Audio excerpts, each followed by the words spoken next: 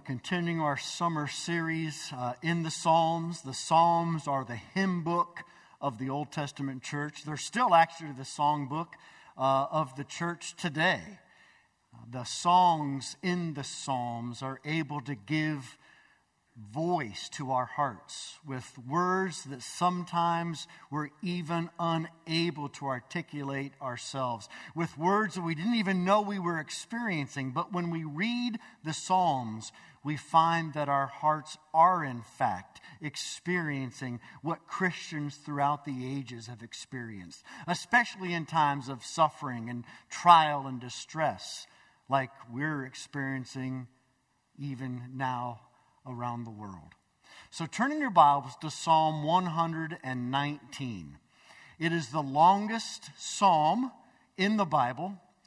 It is actually also the longest chapter in the Bible.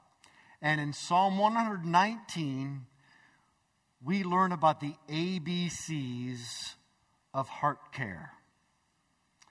Now, the ABCs is a song that many of us learned when we were very, very young. It's a song that seems to never go out of vogue. It's a song that we teach our children and grandchildren today. And it's a song that has received new popularity, even as we've gone through this COVID crisis. Way back several hundred years ago, there was a French folk song that used the tune that we know as A, B, C, D, E, F, G. And it really became popularized when the great composer Wolfgang Amadeus Mozart, as a young man, composed 12 variations on the song. Now, you may not realize, but that tune is used for all kinds of nursery rhymes. If you've sung Baa Baa Black Sheep, you've sung the same tune. If you've sung Twinkle Twinkle Little Star, you've sung the same tune. And if you've been washing your hands to the ABCs, you have been using the same tune. There's a gal at the University Medical Center of Baylor. Her name's Susan Hall. And she says, effective hand washing during COVID takes at least between 15 and 20 seconds. And the reason why we are told to sort of hum through or think through the ABC song and the tune that Mozart popularized was because that's about how long it takes to say that song and therefore for our hands to be clean. But what we're going to learn about this morning is that the ABC song of a different kind doesn't cleanse our hands, but actually is used to sanitize our hearts. Let me tell you about what's interesting regarding Psalm 119. It's an ABC song. If you have your Bibles, you'll notice that there are different stanzas. And in fact, there are 22 different stanzas of 8 verses each. And your Bibles, if they're, I think, really accurate Bibles, will have the Hebrew letter and the name above each stanza. So instead of A, B, C, it'll be Aleph, Beit, Gimel, Dalet, and so on. Hebrew has 22 letters. Of course, our English alphabet has 26. Now, what makes Psalm 119 so interesting is that they're set up in stanzas following each letter of the alphabet for memorization. Now, this is a psalm that takes 15 minutes just to read out loud. You wouldn't want to wash your hands to this psalm. And yet, it's set up to be memorized. Matter of fact, no one less than William Wilberforce understood that it was meant to be memorized. And so he, in fact, memorized it and said it changed his life. And of course, you know that William Wilberforce is the member of Parliament in England who led the way for the abolition of slavery.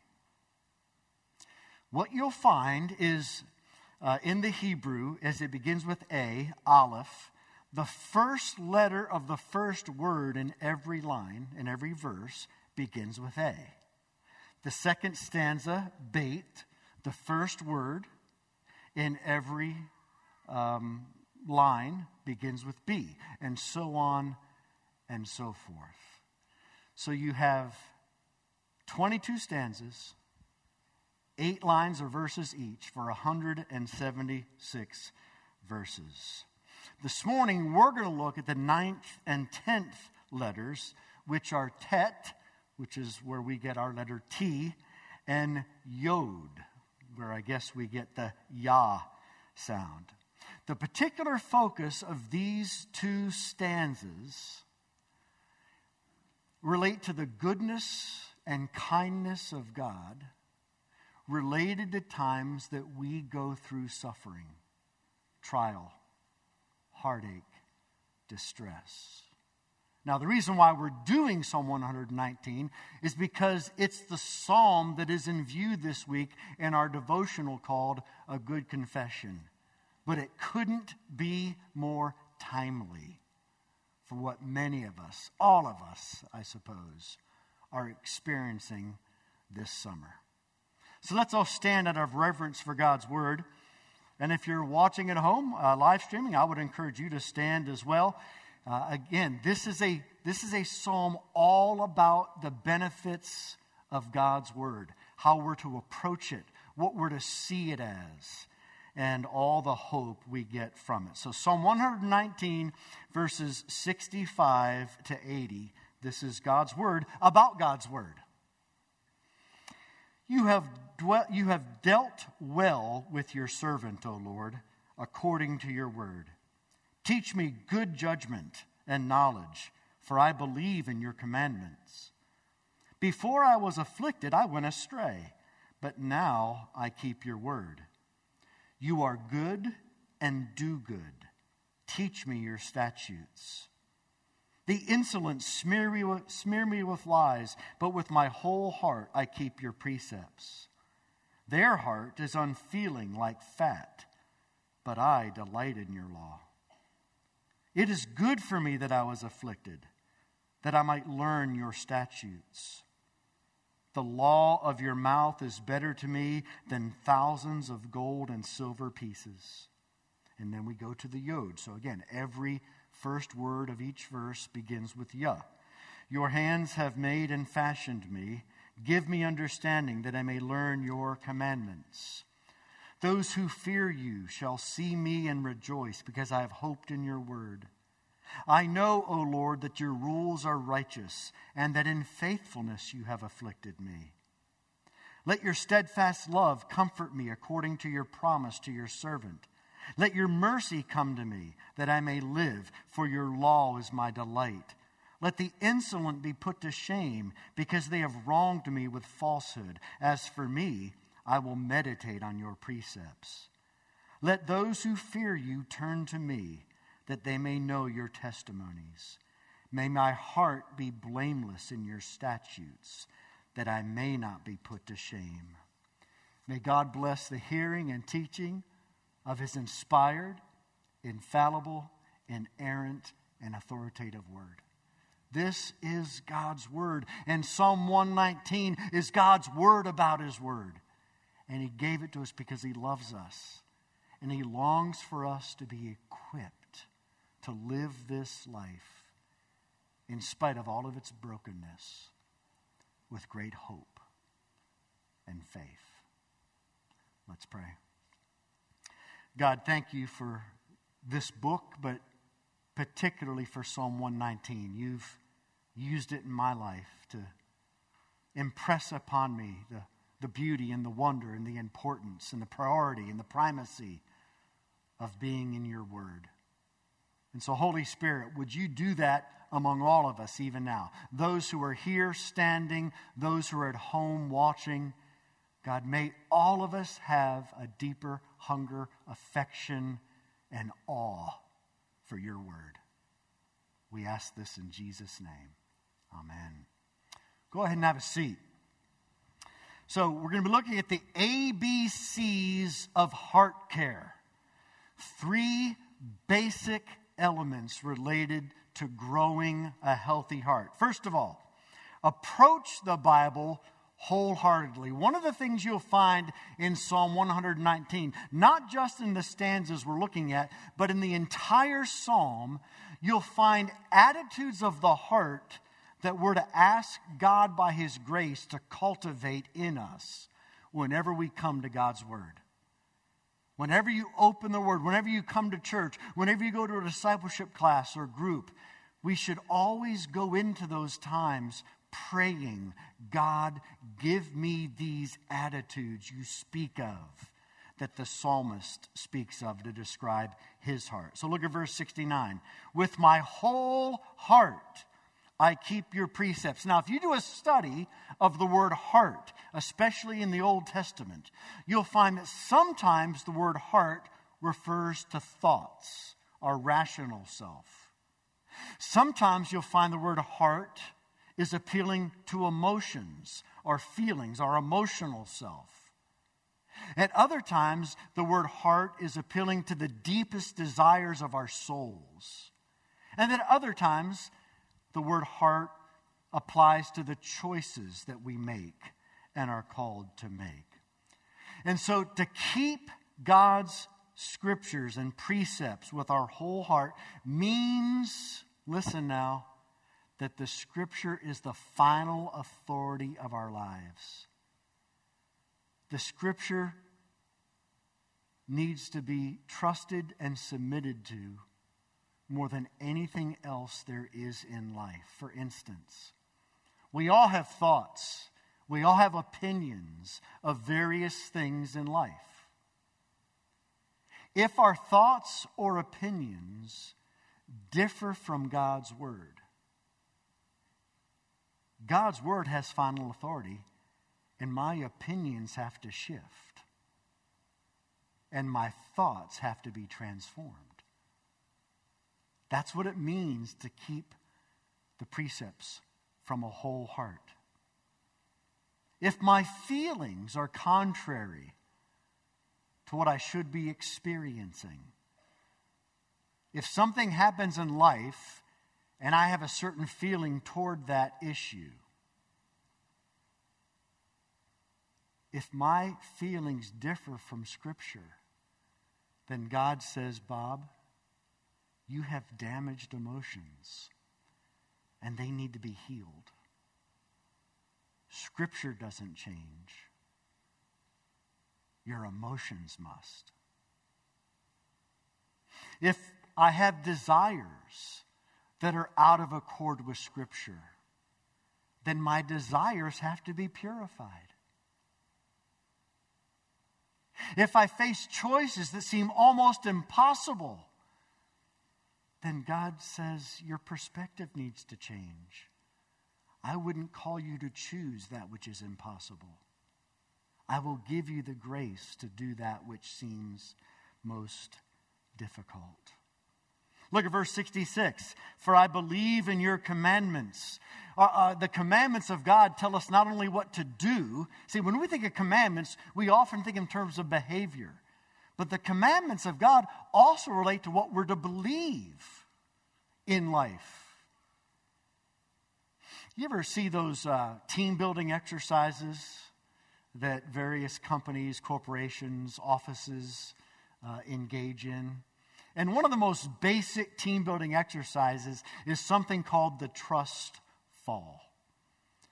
And I'd have some people behind me, maybe Tom Patton and Greg Poole, who are associates with me, and I would just be told to fall backwards and trust that they were going to catch me. That's the attitude with which we're to go to Scripture. No matter what issue we may be facing, no matter what questions we might be wrestling with, no matter how confused we might be or how opposed to culture, friends, family, how opposed to everything else other opinions might be, I'm supposed to lean into Scripture. I'm supposed to fall into Scripture and trust it. Do you believe every part of the Word of God? Psalm 119 makes it very clear. We're not free to pick and choose. It's all or it's nothing. And I think sometimes the people of God are not challenged on that enough. It is all or it is nothing. You either trust in all parts of it or you trust really in no parts of it. It is not up to you to decide which parts you like, which parts you trust, and which parts you follow. It's all or nothing. And as we come to know Christ, He will enable us more and more to submit ourselves wholeheartedly to God's Word. Look at verse 70 and 77. For I delight in your law. You know, I get the idea sometimes that people struggle to spend time in God's Word. Matter of fact, they call it a discipline. Now, there's nothing wrong with that. I understand what people mean when they call spending time in God's Word a spiritual discipline. But I never call it that. Not that there's anything wrong with it. But I never call it that because I want there to be more joy. I want there to be more pleasure. I want there to be more excitement. This is the greatest means of grace available to us. We should eat this book constantly. And its words all throughout the Bible are called sweeter than honey because of the pleasure that it brings to our souls. This is how we grow a healthy heart. By feeding it a steady diet of the pleasant Word of God. Do you delight in Scripture? Is it your greatest pleasure to read Scripture? It is mine. And I pray it would become that for y'all. Verse 70, I will meditate on your precepts. See, what we're called to do when it comes to Scripture is not just read. There's no Evelyn Wood speed reading Bible course. You don't speed read the Bible. The Bible was never meant to be speed read. The Bible was meant to be chewed on, like a big, old, hearty ribeye steak. See, you can guzzle milk. You can chug milk. You try to chug a steak, what happens? There'll be somebody doing the Heimlich maneuver on you really quickly, right? You can't chug a steak. Well, I guess if you ground it up, you could. But I'm talking about just a good, tasty steak that you cut. Okay, you chew it. And that's what the word meditate means. You slow down. You reflect on it. You suck every bit of flavor and pleasure out of it. This is what it means to approach the Bible wholeheartedly. We ask God to develop by His grace these attitudes of the heart for us. We're to take our time and we're to eat this book. About a year ago, the Tampa Bay Times held an article called It Pays to Read. There was a company that does travel insurance in St. Petersburg, Florida. It's called Squaremouth. And it sent everybody who had applied for travel insurance its policies. And it's $4,000 document. It's about 10 pages. And most people do what I do. Matter of fact, just yesterday I downloaded some software for my iPhone. You ever done that? Okay. What's the first thing that happens? There's this box of information that shows up, right? And before you can download it, you have to say you agree with the software user paper policies. And have you ever read it? I've never read it. I just scroll down, however many pages it is, and I tap, I agree. That's what we all do. Well, there was this woman in St. Petersburg, a high school teacher named Danellen Andrews. She calls herself a self-described nerd who says she always reads the terms of all policies of every document she receives. And so she printed out the travel insurance policy and sat down to read it. Sounds like a cure for insomnia to me. So she reads this, and about 3/4 of the way through, she comes to this line. This is a contest that rewards any individual who reads their policy information from start to finish. If you are reading this sentence, contact us immediately. You may be awarded in the Pays to Read contest grand prize of $10,000. Andrews immediately emailed the company. The next day, the company called her and said she had won the $10,000. They were only 23 hours into a contest that they anticipated would last a year, because nobody reads those documents. And they were hoping to get all kinds of advertising and all kinds to get their name out there among all the people as they have this, contest. And it was done in 23 hours. How many of us eat this book? How many of us recognize that it pays to read this book? Oh, you're probably not going to win $10,000. I don't think God has said, call this number and you're going to win some money. But if you take the time to approach this book the way God calls us to in Psalm 119, it will reap dividends in your life for all of eternity. Will you commit today to renew your practice of reading the Bible? Of not skipping sections? Because you never know what treasure is waiting for you on every page. Approach the Bible wholeheartedly. Secondly, read the Bible hopefully. Look at verse 74. I have hoped in your word. Now, what's interesting about this stanza, okay, this is the stanza that has the word tet. It's where we get the letter T. And 5 out of the 8 lines in this stanza begin with the same T word, the word for good. The word for good in Hebrew is tov. When it said in Genesis 1 that God created and it was good, the word there is tov. That's the word for good. And 5 of the 8 tet words that begin these lines is tov. So verse 65, you have dealt well with your servant. In the Hebrew, the word order is good. You have dealt with your servant. Verse 68, English reads, you are good and do good. Hebrew reads, good you are and good you do. Tov, tov.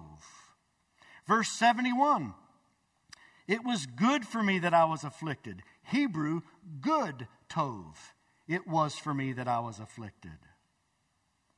Verse 72, the law of your mouth is better to me than thousands of gold and silver pieces. The Hebrew, good to me is the law of your mouth. Tov, tov, tov, tov, tov. The more we read God's word, the more we're reminded of the hope of his goodness toward us. Verse 65, good you have dealt with your servant. In other words, God deals with us infinitely better in goodness than we could ever dream we deserve. You know a struggle I had this morning? I actually have it every Sunday. Okay, commiserate with me just a little bit, will you? Picture your week. Okay, picture your past week. Picture your failures. Picture the things you felt guilty about. Picture the things that you self-condemned yourself over. Things that you got frustrated with about yourself, which may mean you got frustrated with others. That's what you got frustrated with about yourself. My point is, every single one of us goes through the week and we're painfully aware of our failures and our brokenness and our sin, right? Now, put yourself in my shoes. This isn't a pity party for Bob, okay? I'm actually making a point.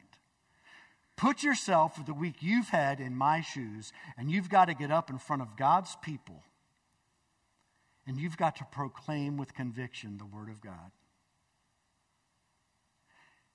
And you realize that you're powerless all the time, even on your best day, to make this word effective to change people's lives. So you know that you're absolutely dependent on God to show up in you and through you and in the congregation. But if you've blown it throughout the week, then what confidence do you have that God's going to listen to your desire to speak through you and to speak to the congregation? Why should he show up with any power after the week I've had? And as I was leaving my office this morning to come and preach at 8:15, I wasn't even planning on saying this in my sermon. God said, Bob, I am better to you than you deserve. I'm infinitely more good to you than you deserve. So go preach. Because I'm good and I do good. Now, where do you need to hear that this morning? Where are you timid concerning God's goodness? You feel you don't deserve it? And God says with a wink, of course you don't deserve it. I treat you better than you ever think you deserve to be treated. You have dealt well. Good you have dealt with your servant. Verse 68, you are good and you do good. And by the way, this is connected to affliction 3 times in this section. The goodness of God is related to affliction. And don't we need to know about the goodness of God when we're afflicted? Don't we need hope when we're being afflicted? Because when we're being afflicted, what do we normally and logically often think? I'm being afflicted because I am bad. I'm being afflicted because I'm being punished, because God's disappointed. But God says just the opposite in this passage. The psalmist writes, it was good that I was afflicted, because before I was afflicted, I went astray. Now I keep your commands. God, you afflict me in righteousness. You afflict me in faithfulness. See, the book of Hebrews says that God afflicts or chastises, makes chaste, or disciplines every child he loves. But if you're not being chastised or disciplined or afflicted, then you are an illegitimate child and not his son or daughter. Do you see that? So many people who are believers that I talk to, including myself, I talk to myself a lot. We're trying to live in such a way to avoid God's affliction, to avoid God's discipline, to avoid God's chastisement. And I'm here to tell you, you cannot live to avoid his chastisement. God doesn't chastise those children who are naughty.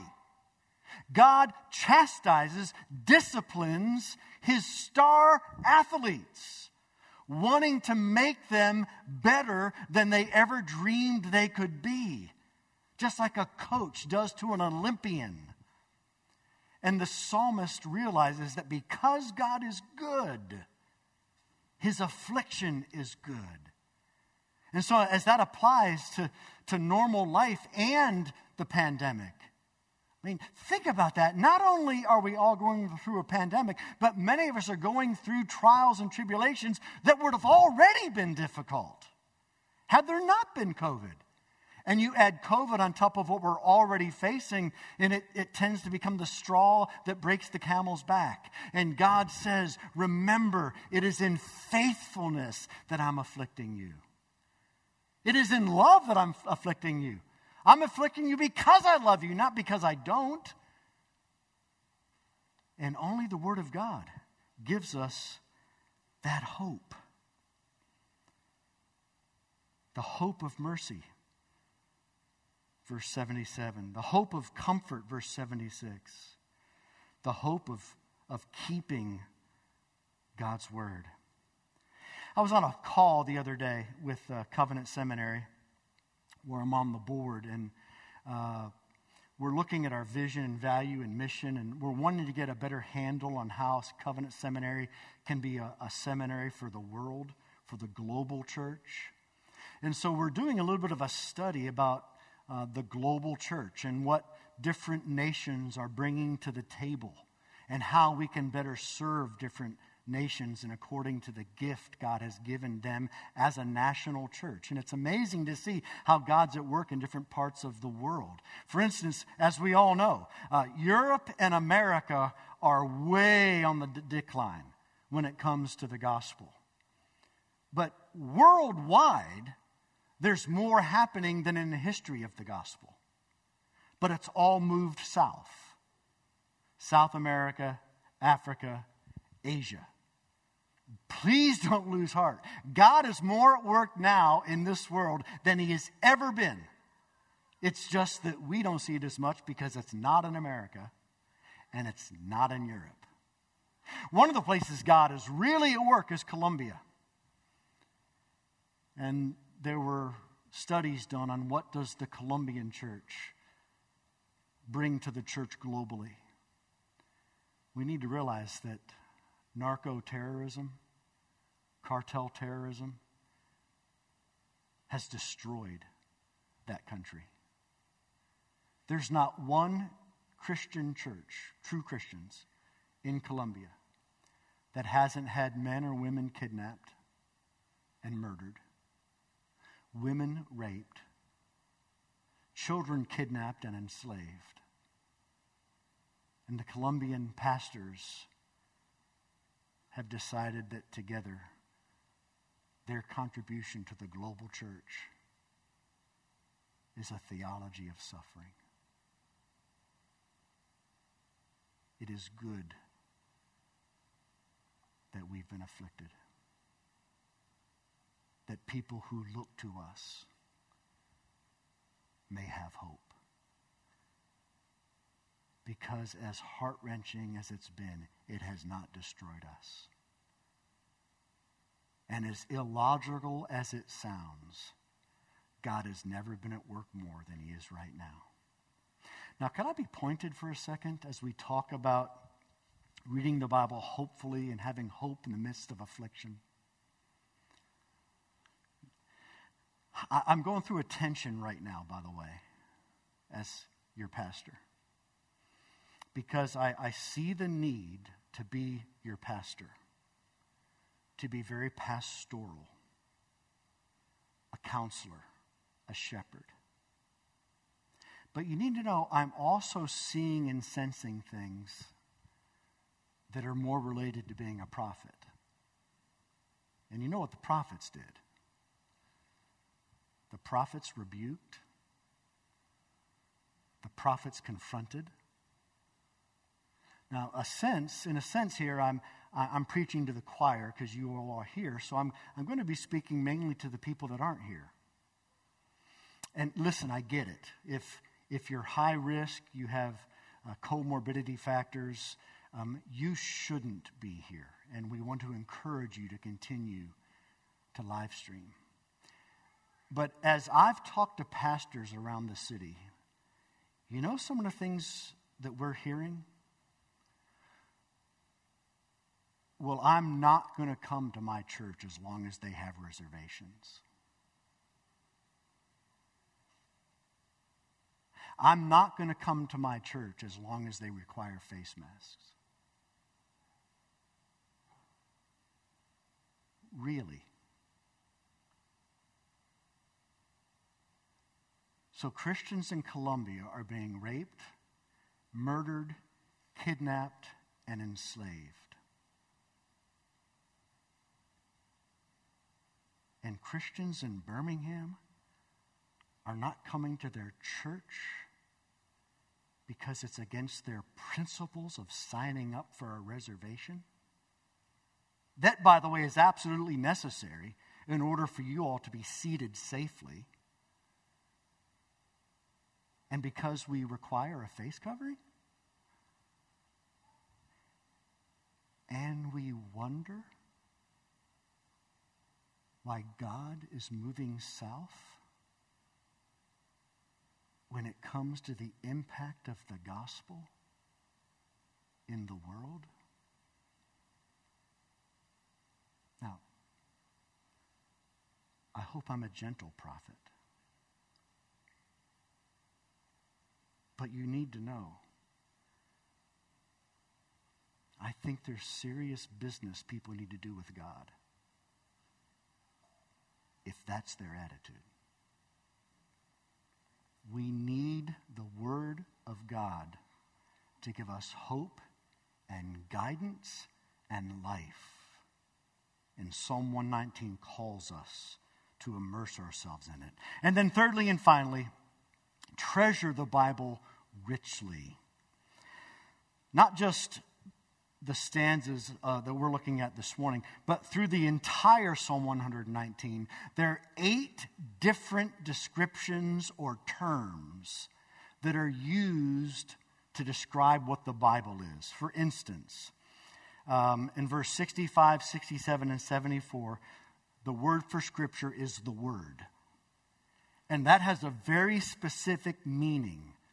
The Hebrew word in Psalm 119 refers to revelation, special revelation. When I call it the inspired Word of God, God breathed. Whenever you see the word, it's like in John. In the beginning was the Word, and the Word was with God, and the Word was God. Okay, that's the living Word, Jesus.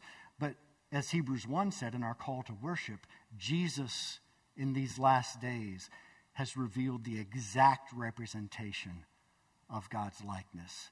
And so when the Bible is described as the Word, it's the special revelation of Scripture that tells us we could never, ever know God if it wasn't for the Scriptures. Unless God wants to be known, He can't be known. And He gave us Scripture, revelation, so that we might know Him. So spend time in God's Word. The same way you talk to somebody on the phone. The same way you FaceTime with somebody to get to know them better. If you're separated from a spouse because of some business deal and you had to be in Europe and your spouse had to stay here, you FaceTime. Or with your kids, you spend time in conversation. And that's the only way we can know God, through His Word. Verse 66, the Bible is known as commandments. And commandments are not just related to behaviors. Commandments are the guiding principles of an all-sovereign, all-wise, all-knowing God. So really what the commandments do is develop a palate for beauty, goodness, and truth. That's what the commandments do. See, we think of it in terms of behavior. You see how rich God's Word is? The treasure chest of God's Word? Commandment just doesn't mean, you better do this. Commandment means God, as the one who made you, wants to develop a palate for all kinds of riches in this world that really matter. And as you spend time in the Word, and the Word forms your conscience, and forms your thinking, and forms your emotions, and purifies your desires, then you have that discerning palate of what is truly good and beautiful. Verse 68, 71, and 80, the Bible is described as statutes. Now, statutes have the nuance of being forever binding and unchanging. And how much do we need that in our day? I mean, do you realize how much life has changed since I was little? And it's changing every week now. And unless we have the unchanging statutes of God, we will be led astray. Because you begin to feel that everything around you is telling you what is true. And only this can tell you what's true. Precepts, verse 69 and 78. Precepts have the nuance of detailed instructions that tell us how the complicated can be made more simple. I'm an audiophile, and I'm going back to albums, and I have a record player, but I wanted to upgrade my stylus, so I ordered a new stylus. Now, you would think you just pop one in and pop one out, right? Good grief, there's like 15 pages of instructions in 20 different languages. It took me half an hour just to find English.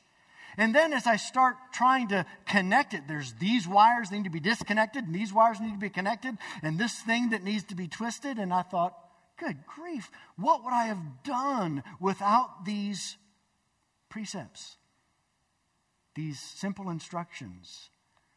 And that's what the Scripture gives us, how to make the complicated things in life more simple. In verses 70, 72, and 77, the Bible's called the law. Now, what do you think of when you think of the law, right? The cosmic policeman in the sky? No, the word law has the nuance, and that's what most Jews actually call the Torah, okay? The Torah. And its main use is to develop intimacy and relationship. And so whenever you see law or Torah, the focal point is relationship. And of course, that's why it says in the New Testament, Jesus is the end of the law. It doesn't mean that the law disappears. It means Jesus is the end, meaning the aim, the goal, the focal point of the law.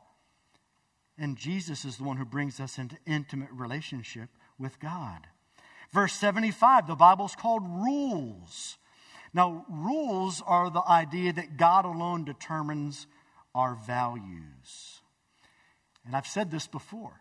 If you follow God's rules, which again doesn't mean behaviors as much as it means rules being values, your conservative friends are going to think you're too liberal. And your liberal friends are going to think you're too conservative. Because God's rules don't follow a political party. God's rules, just like God said to Joshua, when Joshua said and Jesus showed up, "Are you for me or against me?" And Jesus said, "Neither." How's that? You Republican, you Democrat. Is Jesus, what's he say? Neither. Jesus has values that he himself establishes. And that's what we get from Scripture. Verse 79, testimonies. That is, God testifies to us what is beautiful, good, and true. And then finally in verse 76, promises. The Word of God are called promises. In 2 Peter 1, verse 3, we learned that through the great and magnificent promises, we actually could become partakers in the divine nature. Now, that doesn't mean we become little gods. Sadly, that's what Mormons believe. If you're a faithful Mormon, you'll become a little god. And you'll have your own world one day like Jesus has this world. We don't believe that.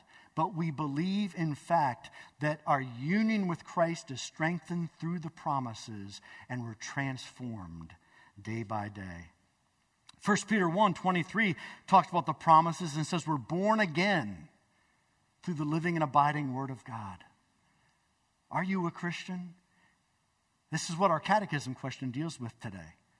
It's only by effectual calling. In other words, the power of the living Word that God releases in our lives, that calls us to acknowledge our sin, to repent of it, to put our hope and trust in Christ, to transfer our trust from our own righteousness and our own record to the grace of God in the person of Christ, who obeyed every command on our behalf, who fulfilled the law on our behalf, who did everything in Scripture on our behalf, and then took upon himself the law's curse so that we would not be cursed. A couple weeks ago, Chad Walker was preaching, and he told you the story about Forrest Fenn, that art dealer and author who hid 10 years ago $1 million worth of treasure in the Rocky Mountains, someplace north of Santa Fe, New Mexico, but south of Canada. And he shared that it had actually been discovered, and sure enough, it was worth about $1 million. Well, the way that they figured out where it was there a 24-line poem that Forrest Fenn had written. And this 24-line poem actually ended up giving the instructions that led to the treasure. God has given us a 176-line poem. And it leads to treasure far greater worth than $1 million. The question is, will we seek for it in Scripture the way that people search for the treasure in the Rockies? People actually lost their lives searching for that treasure? Are we willing to lose our lives to search this treasure, that we may find our lives? May we recognize that Jesus is the treasure. And the person, upon finding the treasure in a field, went and sold all that they had, that they might buy that field to gain that treasure. May we treasure God's word just like that. And may it change our lives so that God once again moves north and America experiences revival again. Let's pray. God, thank you for your word. Lord, we say that every week, but we mean it.